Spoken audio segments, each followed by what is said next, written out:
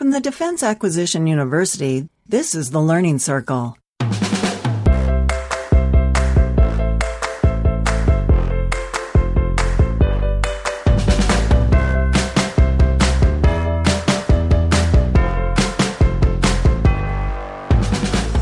This is the Learning Circle. I'm Anthony Rotolo, and I'm joined today by Connie Malamed, a writer and consultant in the field of online learning, visual communication, and information design. She's a visual arts expert and the author of the books Visual Language for Designers and Visual Design Solutions.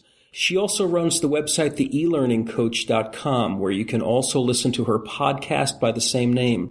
Connie, thank you for joining me today. Welcome to the Learning Circle. Thanks for having me. Oh, pleasure to have you. Thanks so much for being with us. I'd like to talk to you today about visual communication.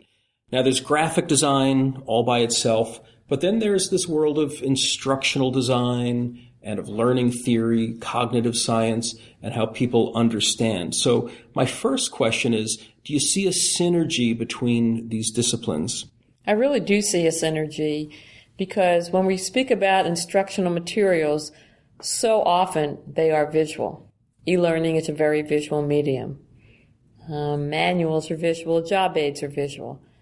So I think it's really important to understand how people perceive and process visual information, including how text is arranged, and then aligning our message, our content, our information to what we know about how people learn and process information, and to essentially to our cognitive architecture. Now, you're aiming some of your material toward non-designers, and a lot of people are timid. They think, I'm not an artist, I can't do this. But there's a difference between fine art and visual or graphic design. Can you draw out that distinction? Sure. Well, first of all, let me just say that about 50% of the people in our field, people who design learning experiences, don't necessarily have a degree in it. They came into the field because they were subject matter experts. And even people who do have a degree in the field rarely have been taught anything about visual design. So it's no wonder that people aren't going to be initially competent in design. So one thing that's really interesting and helpful is for learning professionals to realize that they do not need to be artistic. They do not need to be able to draw or render to be able to be good at visual design. Although some of the principles might be the same, such as the use of color and the use of space, the purpose of art is self-expression, whereas the purpose of visual design is to communicate a message. We can tell that art is successful if we find it beautiful or perhaps if we find it insightful. But in visual design, it has to be judged only by its effectiveness. So all we have to think about as learning professionals is our visual design communicating effectively? And if we can get that message across with clarity, then we have achieved our goal. So maybe another way to say it would it be fair to say that fine art's in the eye of the beholder, where communication design, you have a specific message, right? If you fail to hit that objective point, then you failed, right? That is exactly right. I wish I would have said it that nicely. But getting into the value of visual design, how do visuals benefit learning, and what are the ways in which they influence learners? This is such a fascinating topic, and having written 2 books on it, I've had the joy of reading hundreds of cognitive science articles about graphics and learning. Okay, I skimmed the articles. And our brain has more resources to process visual information than to process any other sense by a long shot. And there are areas all around the brain that process visual information. So we might have an area that processes color and another area that processes motion, such as for animation, and another area that might process how things are laid out. So there are all these different areas of the brain that are processing visual information. We have to take advantage of that, and we can leverage that. So generally, a lot of the research shows that relevant graphics, not just any graphics, but relevant graphics improve comprehension. They help people retain information, and they improve the clarity of the message. Excellent. I think I remember that shape is one of the first things you perceive visually. which is why I think that's helpful so you don't get eaten by a tiger if you're in the jungle. You perceive the shape of a stop sign, even if it's backlit by the sunset, during the winter where that sun is right in your eyes. So how do you help instructional designers to think like visual designers? I like to tell people that I think that there are three things that they really need to start working on. One is an awareness of design in the world around you. So if you're a learning professional and you're used to thinking about the content, learning theory, start to expand your consciousness into the world of design. And that means when you're standing in line at the supermarket, look at how magazines are designed. When you get junk mail or a brochure in the mail, before you throw it out, or recycle it rather, look at it and see how is this designed? If you're riding the subway, look at the posters. Look at the typefaces that are used on signs in stores. And over time, you will begin to see patterns, and you will begin to see things that you like, and you'll begin to get inspired and get ideas. And you can analyze and deconstruct the designs, find out what you like and what you don't like, and take that back into your work. So awareness is number one. Number two is learning the principles, and that's why I wrote Visual Design Solutions, and there are many other design books too. The design books will teach the basic principles such as how to do a layout, how to make a visual hierarchy, how to direct the eyes to the focal point. And finally, I think that people have to stop being hard on themselves and just practice and practice and practice. And over time, over the months and years, they will begin to get better. And rather than compare themselves with professional designers who have been doing this for years, 60 hours a week, I tell people to compare themselves to their previous work. After a few months of working on design, begin to look at your old work and you'll see that you have improved. That's great advice. I found in my own life, just looking around, absorbing references, you begin to accumulate without realizing it, techniques that you've learned just by looking at them. Yeah. It could be as simple as recognizing that you read headlines because they're bigger than everything else. And that goes to that visual hierarchy that you were talking about. I love the way, I like Starbucks advertising. I like the way they present their stores and the packaging. So when I'm in line at Starbucks, I am not looking at my phone. I'm absorbing all of the visual material that's around there and taking it back to my work. That's true. I'm a Starbucks devotee also, so it's a feast for the eyes. It is. I want to ask you a question about process. From start to finish, what does visual problem solving look like? Mm-hmm. And it's interesting that you called it problem solving because in the end, that's what a visual designer is doing. A visual designer is solving a problem. So for example, let's say we are creating an e-learning course. Well, we have to come up with a solution, a visual solution of how are we going to present the information? How's it all going to be tied together? What kind of theme are we going to be using? So from the start, I think you have to align your design with the audience's likes and dislikes, with characteristics of the audience. You have to think, is this for skateboard designers or is this for a financial institution? So who is your audience? Because the design is going to reflect them and their tastes.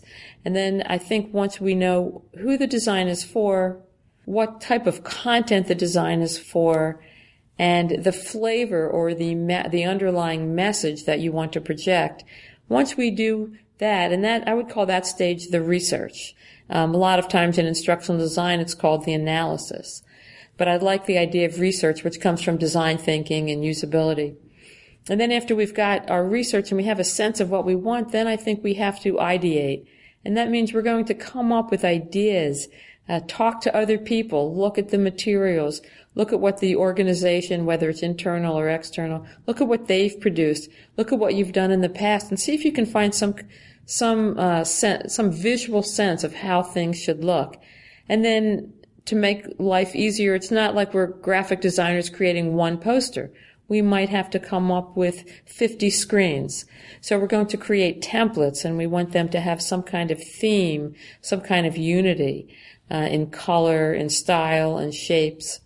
And after ideation, then we start perhaps prototyping the visual design, and showing it to others, showing it to audience members and to stakeholders, and finding out what's appealing to people.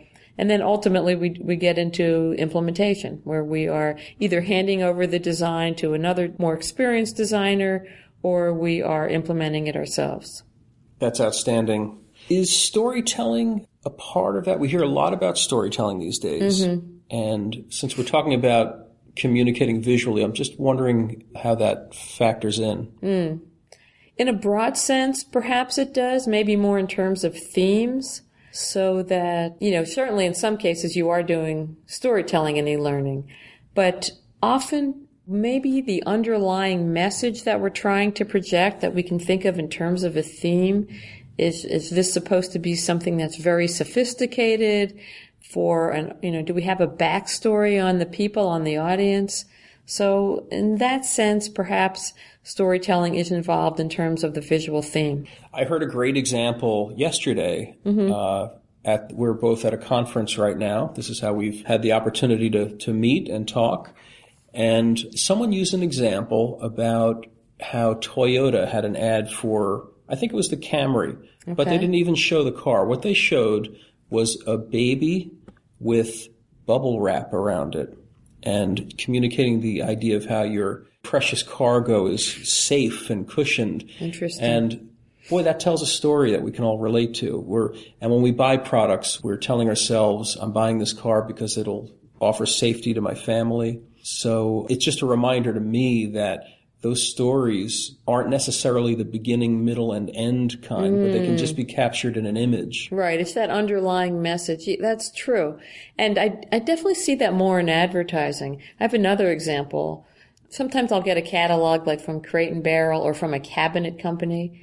And sometimes the only thing in there, or the majority of things in there, are families happily entertaining, kind of this idealistic family or group of people just having fun together, and a lot of love and togetherness is being expressed. And in that sense, storytelling could be part of it. It's just kind of interesting to try to relate advertising and branding to an instructional experience. Yes. I think that you can.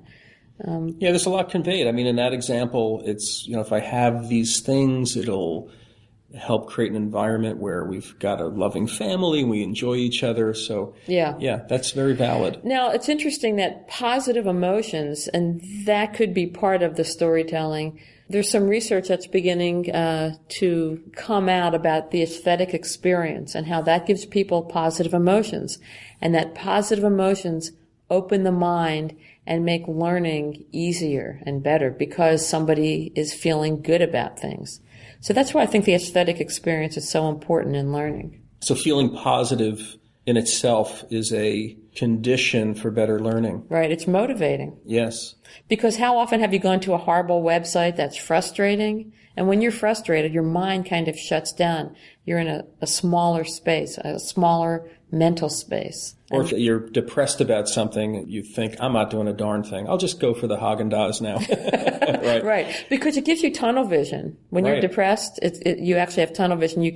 Your mind is not expanded. You can only focus on a very small world. That's very true. That's very true. And that's not conducive to learning. No, I would not think so.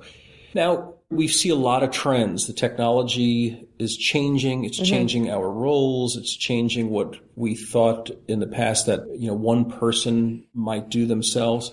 Is it becoming more common for the roles of visual design and instructional design to merge as a single person's responsibility? And is that a good thing in every case? I mean, there's something to be said for specializing, and there's also that individual comfort level. So what are your thoughts on these types of trends? Okay, well, whether it's good or not, I think it is a trend, and I don't know if there's anything that we can do about it. But when I started out in the field, there were very large teams with perhaps an illustrator, a designer, a graphic designer, maybe a 3D artist, someone who could do the rendering. And now it is often on one person, which is where the rapid e-learning developed from. Or maybe it's the other way around. Rapid e-learning tools came around and people said, oh, we can do this with one person. And that's why I see a heightened interest in visual design, because we've got these people who've been trained to do instructional design, or people who are coming in as subject matter experts, and they have no idea how to lay out a slide or a screen and how to make it look appealing so that people have a positive experience. So the two are coming together, are definitely merging together. And I mean, sure, I think that many instructional designers would love to be able to hand over their ideas and their prototypes to a professional designer, but it's just not realistic in this world. So that's why not only instructional designers, but perhaps their managers and others associated with them need to have a sense of visual design so that they can know whether something is appropriate or not. And in fact, even if an instructional designer is working with a professional visual designer or graphic designer, they make a good team. They can go back and forth and collaborate, because although the visual designer might have an idea or, might implement something, the instructional designer might say, you know what, having that logo on every screen is extraneous information, and it's a visual cue that they don't need. So we should take that off. So they're going to have the instructional designer is going to have a better understanding of the cognitive science or the learning theory, and they can collaborate with the graphic designer to come up with something that's perfect. That's excellent. And having that sense, like you said, of the logo on every page, it can be a sophisticated sensibility to do that reduction where you make things simpler, right, and you take more and more away, the less is more kind of a thing. It's so hard. It's very hard. But when you simplify things, you amplify things. But it takes training and an eye for that to know how to do that. To develop. And my experience when I worked in large teams was that over time, the full-time graphic designers began to get a better sense of instructional design, and they would come up with great ideas, and vice versa. And the instructional designers would come up with good visual ideas, just because the team starts to merge, mentally. It's true. I've seen that. My background includes running teams of visual designers, animators, and programmers, and getting that. And then with the broader team, the instructional designers, having them form and speak each other's language. It's an amazing thing when that happens. It's beautiful. Right? Yes. This has been a great discussion, Connie. Where can we find out more about your work and your writing? I really enjoyed speaking with you. People can come to my website, theelearningcoach.com. I have over 250 articles there that I've been writing there for about 5 years. Wow. On all topics related to learning. And then I've got a podcast, which I'm so happy to find out about your podcast, and I will recommend it to people. And my book is Visual Design Solutions. It was published 1 year ago, and it's a book to teach visual design to learning professionals. It's a beautiful book. Thank you, Connie. This has been wonderful. Thank you.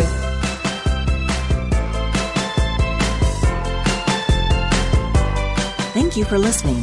To catch up on all of our shows, subscribe in iTunes or Stitcher or wherever you listen to podcasts. The Learning Circle is produced and distributed by the Defense Acquisition University.